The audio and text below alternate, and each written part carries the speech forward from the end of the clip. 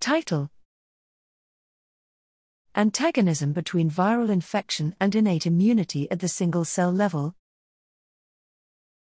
Abstract: When infected with a virus, cells may secrete interferons, IFNs, that prompt nearby cells to prepare for upcoming infection. Reciprocally, viral proteins often interfere with IFN synthesis and IFN-induced signaling. We model the crosstalk between the propagating virus and the innate immune response using an agent-based stochastic approach.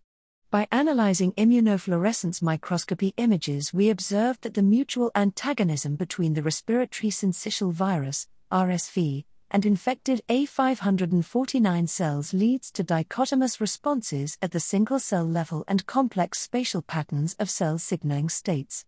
Our analysis indicates that RSV blocks innate responses at three levels, by inhibition of IRF3 activation, inhibition of IFN synthesis, and inhibition of STAT1/2 activation. In turn, proteins coded by IFN-stimulated, STAT1/2 activated, genes inhibit the synthesis of viral RNA and viral proteins. The striking consequence of these inhibitions is lack of coincidence of viral proteins and IFN expression within single cells.